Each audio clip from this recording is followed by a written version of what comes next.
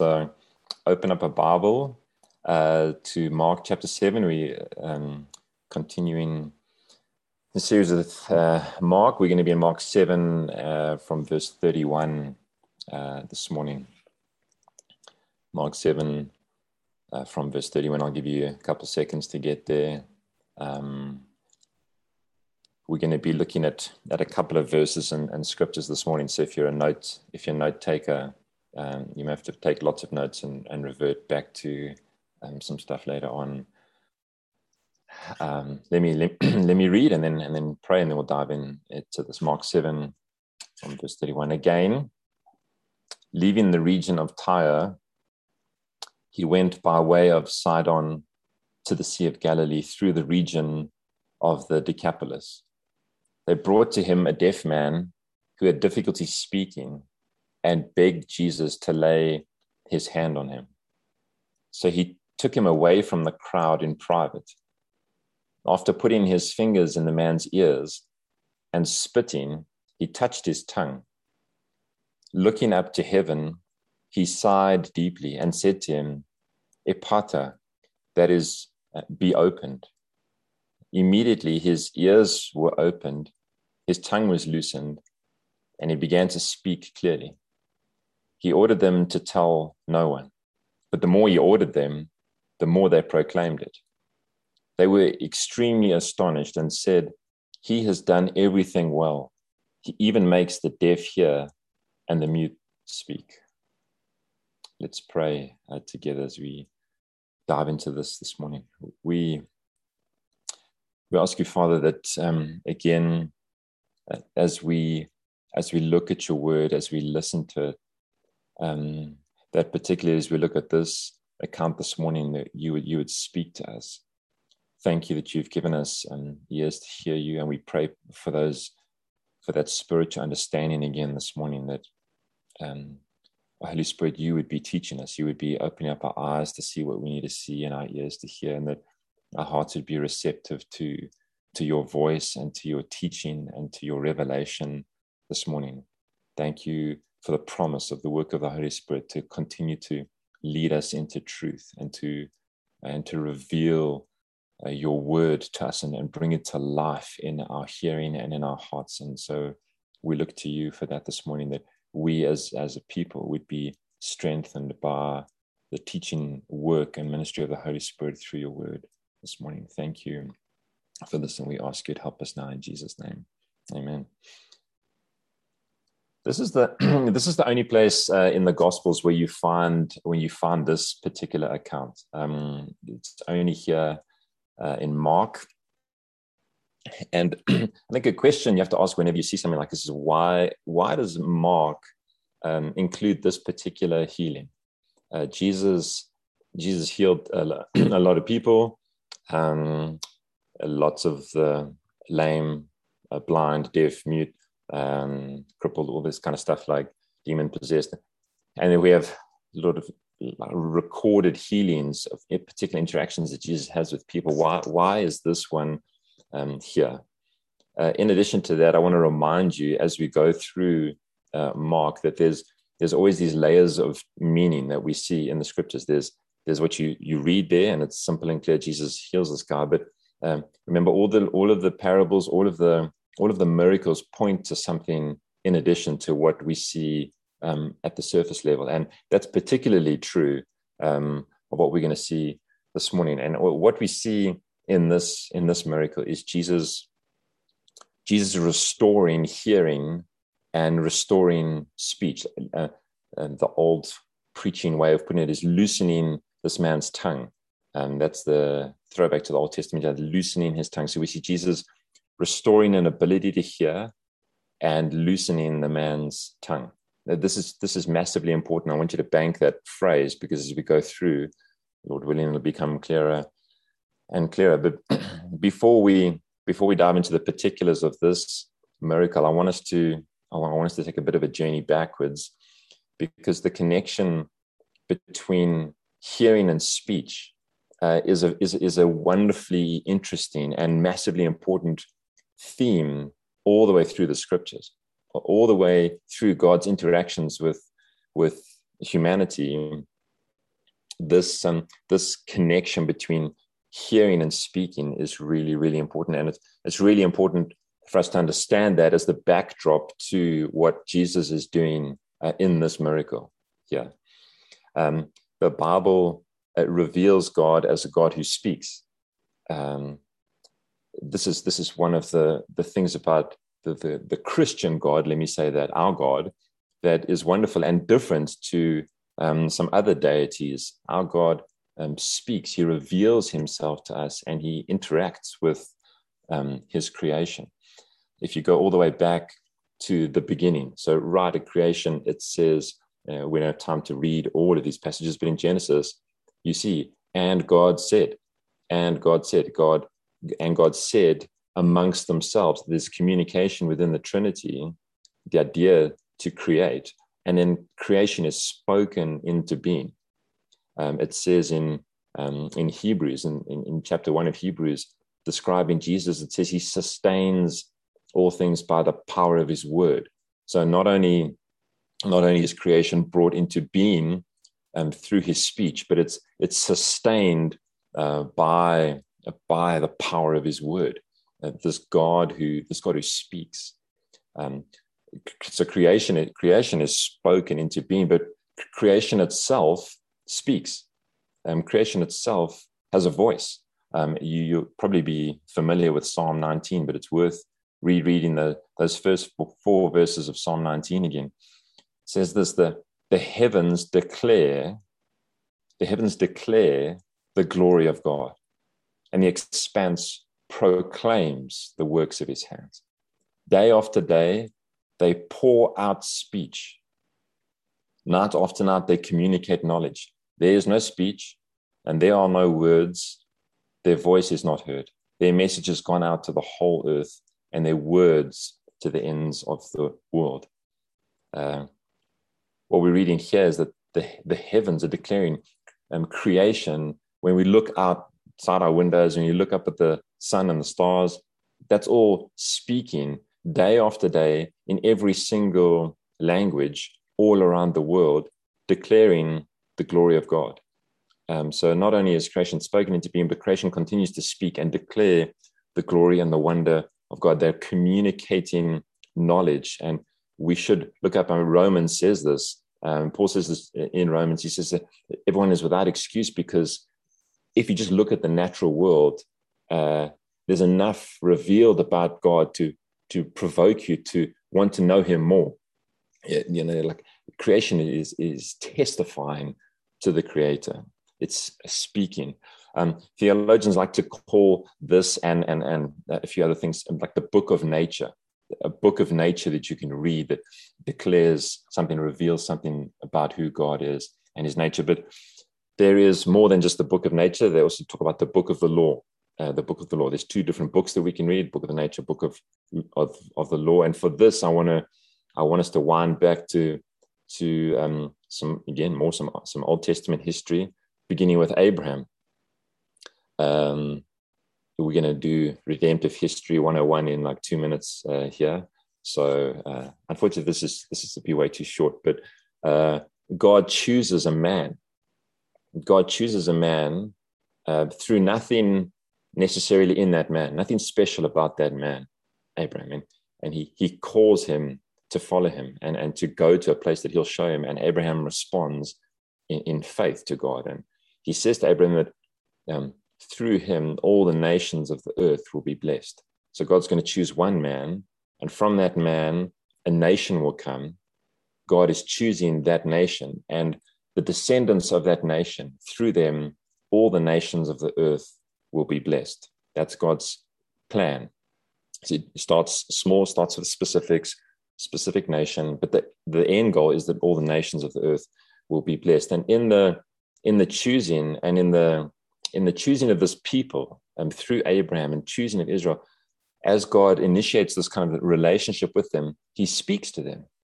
He speaks. I want to read from Deuteronomy chapter 4, from verse 32. This is Moses recounting again for people some of what has already happened, but it's a wonderful passage. It's very helpful for us to see this importance that God even places on speech and on people hearing him.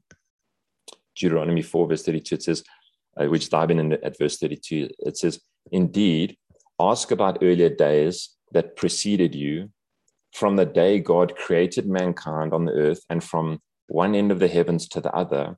Has anything like this great event ever happened? Or has anything like it been heard of? Has a people heard God's voice speaking from the fire as you have and lived? Or has a God attempted to go and take a nation as his own out of another nation by trials, signs, wonders, and war, and by strong hand and an outstretched arm, by great terrors, as the Lord your God did for you in Egypt before your eyes? You were shown these things so that you would know that the Lord is God. There is no other besides him. He let you hear his voice from heaven to instruct you." What Moses is basically reminding the people of is like, no one has ever heard God and lived. But you, Israel, you have heard God. He has spoken to you and you have lived through it because you are his chosen people. But the emphasis on this is that he has spoken, and he clarifies. He says, at verse 36, he says, you've heard his voice from heaven to instruct you. God speaks to initiate this relationship with people and to instruct them, to give them his law, his ways of living, so that they would be his chosen people and they would know how to live and how to live as his people. And there would be a people different from the other peoples of the earth. This is how you should live. These are things that you should do and things you shouldn't do. This will mark you as my chosen people. And if you do these things, the covenant will continue and it'll go well with you. And if you don't, it's going to go badly. We don't have time to go through all of these things, and it's repeated multiple times. But this starting of the relationship sets the pattern for God's relating to his people. God speaks, and they are to obey him. That God reveals his will, and the people are to listen and to obey and to revisit God's law and obey it and action it. And if you go through the Old Testament, this is sort of the pattern that you see. You see patches where the people listen and they obey God and they do what he says. And those are sort of short patches, but lots of patches where they just ignore God or they rebel against what he said. They just live in rebellion. They love other gods. They worship other gods. They do things in direct disobedience to what he has told them to do. And there's a myriad of different ways that plays out. But this speaking and obeying and disobeying is this kind of almost dance that you see all the way through. Dance is maybe a bad word for it, but this relationship is how God's people relate to him. And most of it is rebellion and endless patience from God in it. And he sends his prophets to his people to constantly call them back, say, hey, remember the Lord, remember, and calling them to repentance again and saying, stop doing this, turn away from these worthless things, turn back to God. And you see pockets of revival happening throughout these patches. And it's interesting when you read the Old Testament, these sections where God's people are revived are always characterized by a rereading and a readherence of the law, of the words of God. They pay particular attention to God's law, and they respond to God in that. It's not like something else happens. It's the law that changes them. It's the hearing again of what God wants them to do. They respond to that. Anyway, prophet after prophet comes, and basically they're not getting it right. And he warns them. God warns them, says, look, if you're going to not listen to me, there's going to be consequences. And basically what happens is the people are taken into exile. They're taken out of the land that God promised them, in part discipline from God, consequence for disobedience. But even as he's disciplining the people, he's still promising a future where he won't abandon them and their hearts will turn back to him again through them listening to him and responding with changed hearts to his word. They're going to exile, they come back and they get settled in the land. I'm fast forwarding here very much. They come back into the land, they return, and they are waiting. They're waiting. There is a 400-year patch of silence where the people are waiting. They're waiting. They returned. They're not free. They're not free in their own land, but they're waiting for the Messiah, because a lot of what the prophets prophesied was a Messiah who would come, one from amongst God's people who would come and liberate them and set them free and do amazing things amongst them, to show that God had come amongst his people to redeem them. And it's into this 400-year, at the end of that, the silence, into this comes Jesus. Into this comes Jesus. This is where the Gospels kick off. After this prolonged period of silence, Jesus comes announcing the kingdom of heaven and doing miraculous things. And I want to pick up on two of these prophecies in Isaiah. So Isaiah chapter 32 and Isaiah 34 that particularly correlate with the miracle that we're looking at today. So we've seen this pattern of the importance of God speaking and revealing through speech, and the importance on people hearing and obeying and acting, and this way God relates to people, and this long patch of silence, and this prediction of Jesus. Now let's look at Isaiah 32 first. Isaiah 32 verse 1-4. This is what Isaiah prophesies about the coming Messiah. It says this: "Indeed, a king will reign righteously, and rulers will rule justly. Each will be like a shelter from the wind, a refuge from the rain, like flowing streams in a dry land, and the shade of a massive rock in an arid land. Then the eyes of those who see will not be closed, and the ears of those who hear will listen. The reckless mind will gain knowledge, and the stammering tongue will speak clearly and fluently."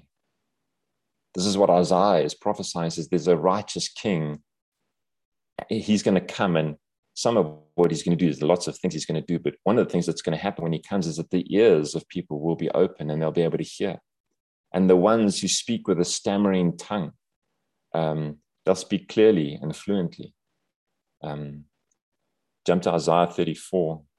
We'll just look at verses 4-6. Isaiah says this: "Say to the cowardly, be strong, do not fear. Here is your God, vengeance is coming. God's retribution is coming, he will save you. Then the eyes of the blind will be opened, and the ears of the deaf unstopped. Then the lame will leap like a deer, and the tongue of the mute will sing for joy." What we see happening in the ministry of Jesus is this wonderful fulfillment. He's announcing himself to the people as the King of righteousness, as the long-awaited Messiah. He's the one who is restoring hearing to the deaf and loosening the tongue of the mute so that they can praise and worship God. And there's a sense in which, obviously, he's doing it physically to this man. But as we said, there's layers of meaning, which we're going to dig into just a little bit after we look at the specifics of this miracle. There's a spiritual hearing that Jesus comes to restore, an ability to hear God that the people had lost through their disobedience. They had lost this ability to hear God that turned almost spiritually deaf against them. And Jesus comes into the world to restore the spiritual hearing. That's why he says again and again, let those who have ears hear. So those who can hear, let them hear. Let the hearer understand. He says again and again, those who have eyes to see, let them see. But before we dive into the other layers of this, let's look briefly at this miracle, at this specific encounter. Jesus is back in the Decapolis. The Decapolis is an area of sort of 10. Decapolis is 10 cities. It's a Gentile area, and you may remember the last time Jesus was in the Decapolis. I don't know if anyone remembers what happened last time he was there. All hell broke loose, literally. The last time Jesus was in the Decapolis, that demon-possessed man, possessed by legion, and Jesus drives the demons out of this man into the herd of pigs, and off they go off the cliff kind of thing. And this guy's restored to his right mind, and he tells this man, He says, go and tell everyone what's been done for you. Go and tell everyone what's been done for you. And this guy obviously did a great job because the word is spread in amongst the Decapolis. When Jesus wanders back through there, these friends bring this guy who's mute and deaf to Jesus, and they bring him asking for healing. And there's so many wonderful things that happen that Mark just sort of mentions, and we can easily skip over in this actual encounter. The first is that Jesus takes this man aside. He takes him aside away from the crowd, we assume with his disciples, but there's obviously a massive crowd of people wanting to see what's happening, and Jesus pulls this man to the side. And when I read that, I couldn't help but be struck by some of the other stuff that I've seen. I went through a patch, I'm fully recovered now, but years ago where I used to watch like Christian TV, like on DSTV, they used to have like Christian channels, and you could skip through and watch like healing crusades and all this kind of stuff. And I didn't watch too much of it. Obviously, there's a limit to how much you can watch healing crusades on TV when there's other things to do in life.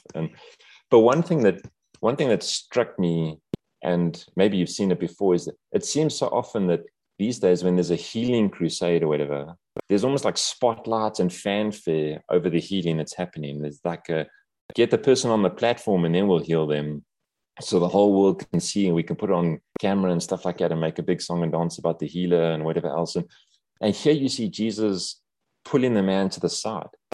And so just dealing with the individual, and he's not worried that others can't see what's going on.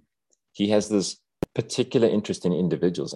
And you see it again and again in the Gospels. And guys, it's something we can't miss, that Jesus, he has like laser-like focus and love and compassion for individual people. And each one of us, he loves the church, but he deals with us one-on-one. And I love that. I love that about Jesus. I love the way that he just has that kind of intimate, personal, one-on-one focus and touch. And Jesus pulls him to the side, and it's amazing what he does. This guy can't hear Jesus, and he can't respond to Jesus. So Jesus chooses to communicate with the guy in a way that the guy can understand. He puts his fingers into the guy's ears, almost to indicate to him, I'm about to fix these. This is what I'm doing. And then we're not quite sure what happens, and this is obviously pre-COVID, because he spits either on his hand and touches the guy's mouth, or I don't know, maybe just spat straight on the guy's mouth. I mean, that seems a bit, I don't know. Jesus can do whatever he wants, but I wouldn't have done that. But yet he didn't sanitize anything. He just sticks his hands in the oak's ears, and then he spits and stuff, touches the guy's tongue. He's communicating to this guy, this is what I'm about to do. I'm about to fix these things. I'm about to restore speech here. Because this guy can't hear anything Jesus asks him, and he can't respond to any of the questions. And then what the one thing the guy can do is see. And he's looking at Jesus. And what does Jesus do? It says he looks up to heaven. He wants this man to know that what's about to happen to him is a divinely orchestrated, heaven-sent miracle. It's God who's going to do this for him through the touch of Jesus. And then Jesus, there's an interesting word. It says he sighs. He sighs. And that's wonderful. I mean, there's so much in this sigh. It's not a sigh like, a lot of people sigh. I sigh quite a bit, apparently. Most of my sighing is like frustrated kind of sighing. Jesus is not standing there saying, oh, yeah, I go. And not that kind of a sigh like, I'm having to heal another one. I think his sigh has two things in it. I think it's a sigh of compassion. I think that's in keeping with the personality that we see of Jesus, a sigh of compassion, love for this man. He's just like, I love this man, and I'm grateful I can be here to help him and heal him. And it's a sigh, I think, as well, over the brokenness of the world. That's why Jesus has come into the world, to fix that brokenness. And I think there's something in Jesus, in his interaction with this guy. He just again and again in his ministry is bumping up against the brokenness and the results of the fall that he's come to fix and redeem and repair. obviously that's coming in its fullness one day, but he's in his ministry. There's just a sigh, and we hear nothing else. Mark doesn't give us any other indication of the words of his prayer. He just basically looks to heaven and sighs, and then he tells this guy, who commands the guy's ears to be open, and immediately his ears are open and he can speak fluently. But I love that, and again, there's lots of modeling that Jesus gives us in the Gospels. But I wanted to focus on this. I think sometimes, just for us to note that sometimes sighing is praying. We don't always know what to say, especially when you come up against brokenness and difficulties. Sometimes sighing, a heavenward glance and a sigh is a prayer. We don't always need to have the right words and long, wearying God with long phrases and the correct kind of sentences and phraseology to twist his arm. Sometimes just a heavenward look in dependence on God and a sign over the brokenness or the situation we see in front of us or in ourselves or that we encounter is sufficient to move God in that. And this man is instantly and immediately healed, and it's wonderful. As we close this, I want to see how this relates to us, because there's so much in this encounter in Mark that relates to us. And I think this man that we see in Mark's healing is a picture of us, particularly pre-faith in Christ, deaf to the voice of God, unable to worship him, this guy's unable to worship because his tongue, his speech doesn't work. He's not able to declare and proclaim the glory and the wonder of God. He's not able to share with others anything that God has done in his life because he is mute. And it's a wonderful picture of us before Christ. We can't hear him and we've got nothing to say because he hasn't done anything in our lives that we can worship him for, or at least we don't think so. And through the gospel, what happens is that God changes us and we're able to hear him, and he loosens our tongues so that we can worship him. And I think this is one of the true markers of the disciples of Jesus, is that we're able to hear God. We're able to hear God. And in this, I don't mean that we're able to hear an audible voice from God. If you pressed me, I would say I still think God does speak audibly to people. I don't think very much.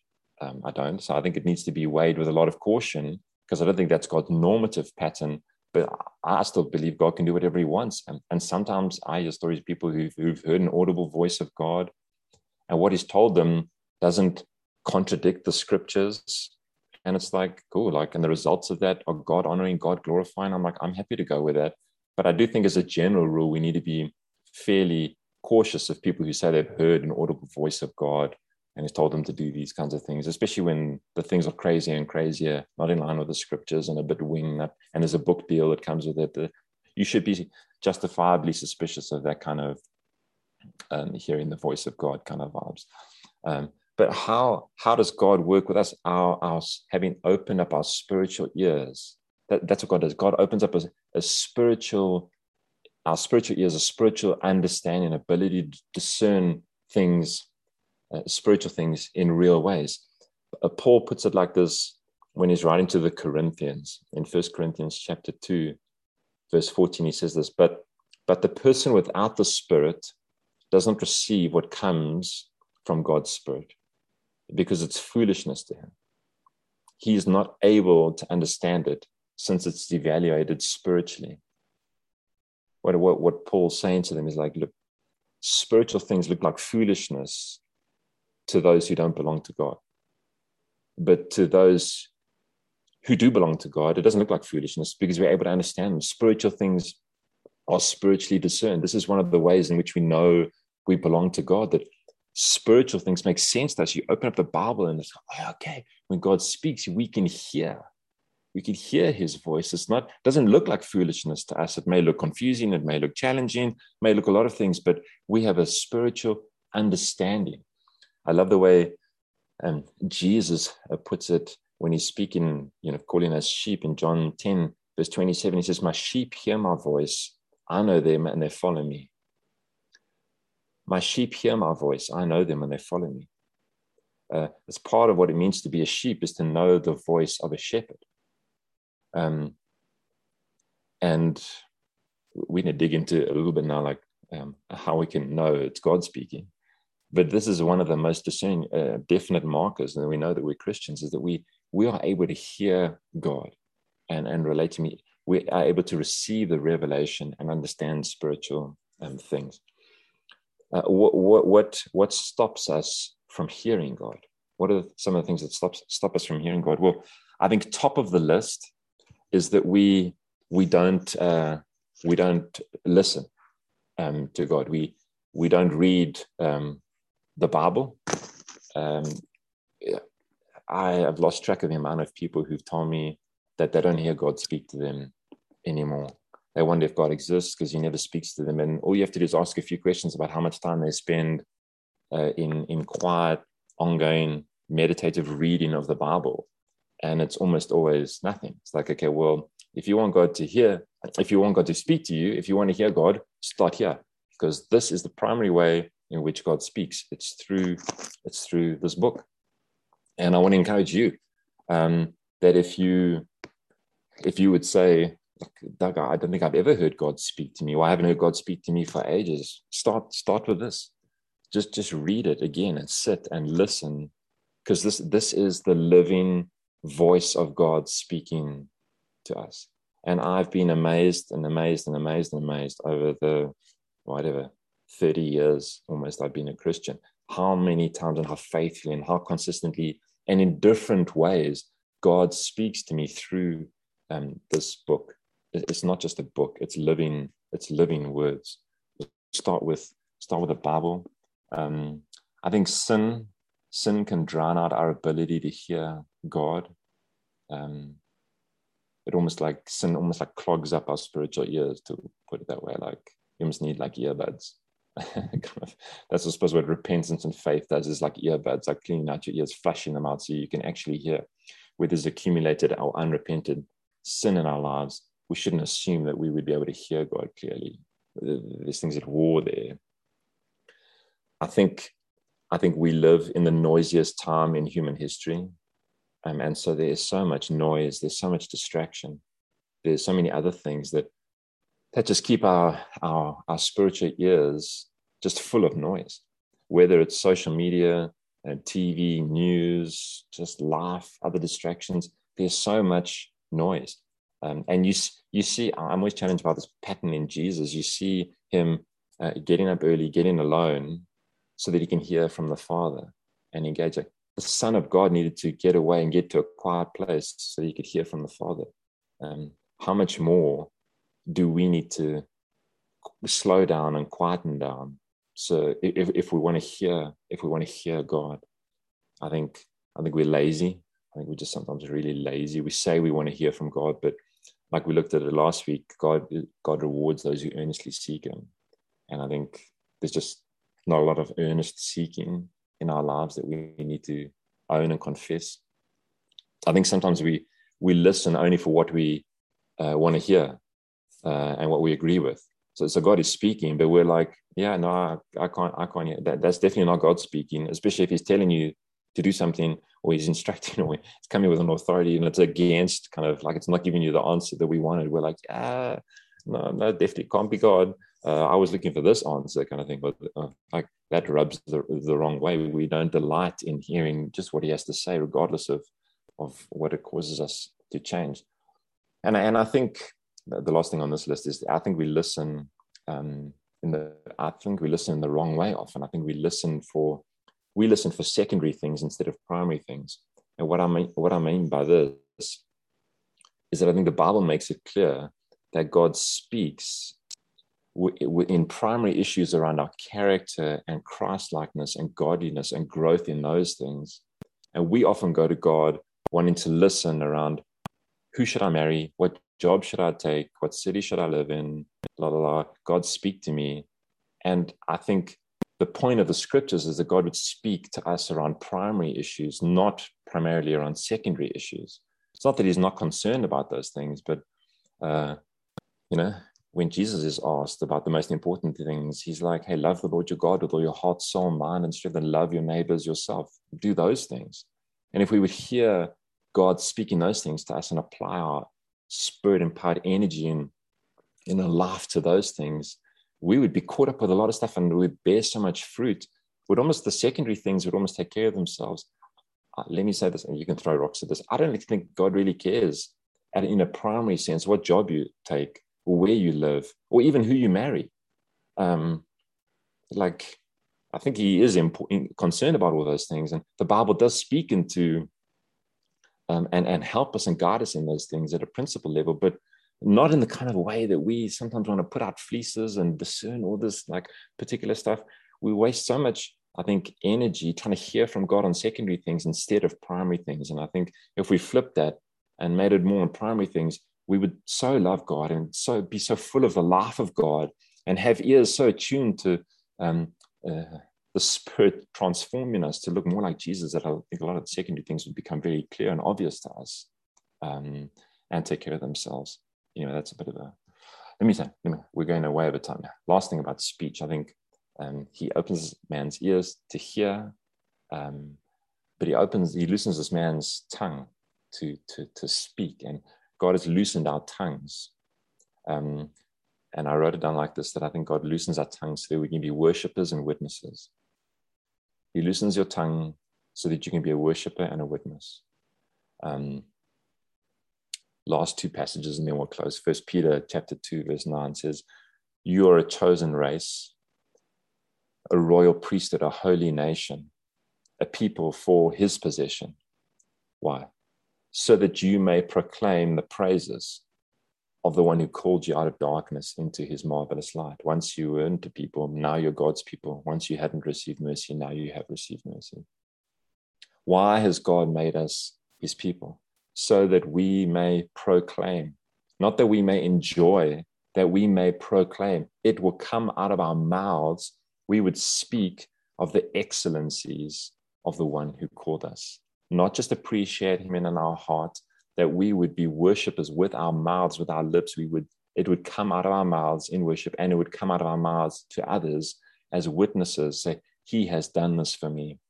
And like these guys in this account in Mark, he has done all things well. That would be what we would be a people saying. He has done all things well. When Peter and John are given a hard time by the religious authorities, and they basically told them, like, listen, you actually need to close this down. You're causing a ruckus in the city. Wind things in, please. This is how they answer in Acts 4, verse 19. It says that Peter and John answered them, whether it's right in the sight of God for us to listen to you rather than God, you decide. For we are unable to stop speaking about what we have seen and heard. You decide whether it's right for us to obey you, but we are unable to stop speaking about what we've seen and heard. And I think that should be our prayer. God, make us a people like that we're unable to stop speaking about what you have opened up our eyes to see and what we have heard from you. That we would be a people whose tongues are loosened as worshippers and witnesses. There's a lot more, but Zoom sermons need to be shorter. This has already been far too long. So I'm going to land this one here with some prayer, and then we'll go into breakout rooms, and looking forward to seeing you guys who can make it in person next Sunday. Let's pray. Let's pray together for a couple of minutes, and then we'll break into rooms.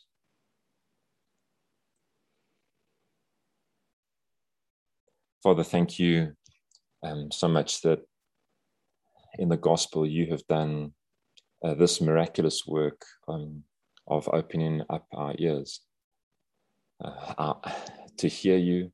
You've opened up our eyes to see you. You've loosened our tongues so that we can rightly praise you and declare the excellencies of the one who called us out of darkness and into light. And thank you. We just want to thank you this morning for making us spiritually alive, for waking up our hearts to the reality of who you are, for giving us life in your Son, Jesus. And we worship you for that. And we pray that you would help us to hear you more clearly. We pray that you would give us spirit empowered discipline to be in your word. And as we are, that you would reveal to us wonderful things in your law, that our eyes would see them, our ears would hear your voice speaking to us, revealing yourself, instructing us in the way that we should live, and just amazing us with truth and revelation. We so long to hear more of your voice. And so we pray that you would give us a greater desire to hear that voice and a greater ability to hear. And as we hear and as we see, you would impart to us greater courage to declare that out of hearts that are changed would come an overflow of worship, an overflow of just this proclamation of how wonderful our God is, and a courage, a boldness to be witnesses of what we have seen and heard.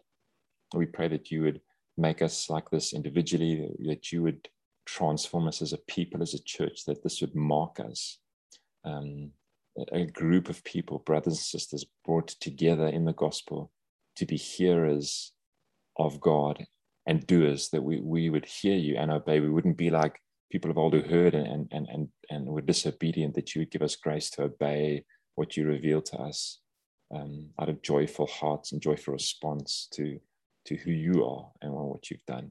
So we pray that you'd help us with these things, not just today, but as we reflect on these things, may they soak down in our hearts and change us and transform us for our good and for your glory, we ask in Jesus' name. Amen.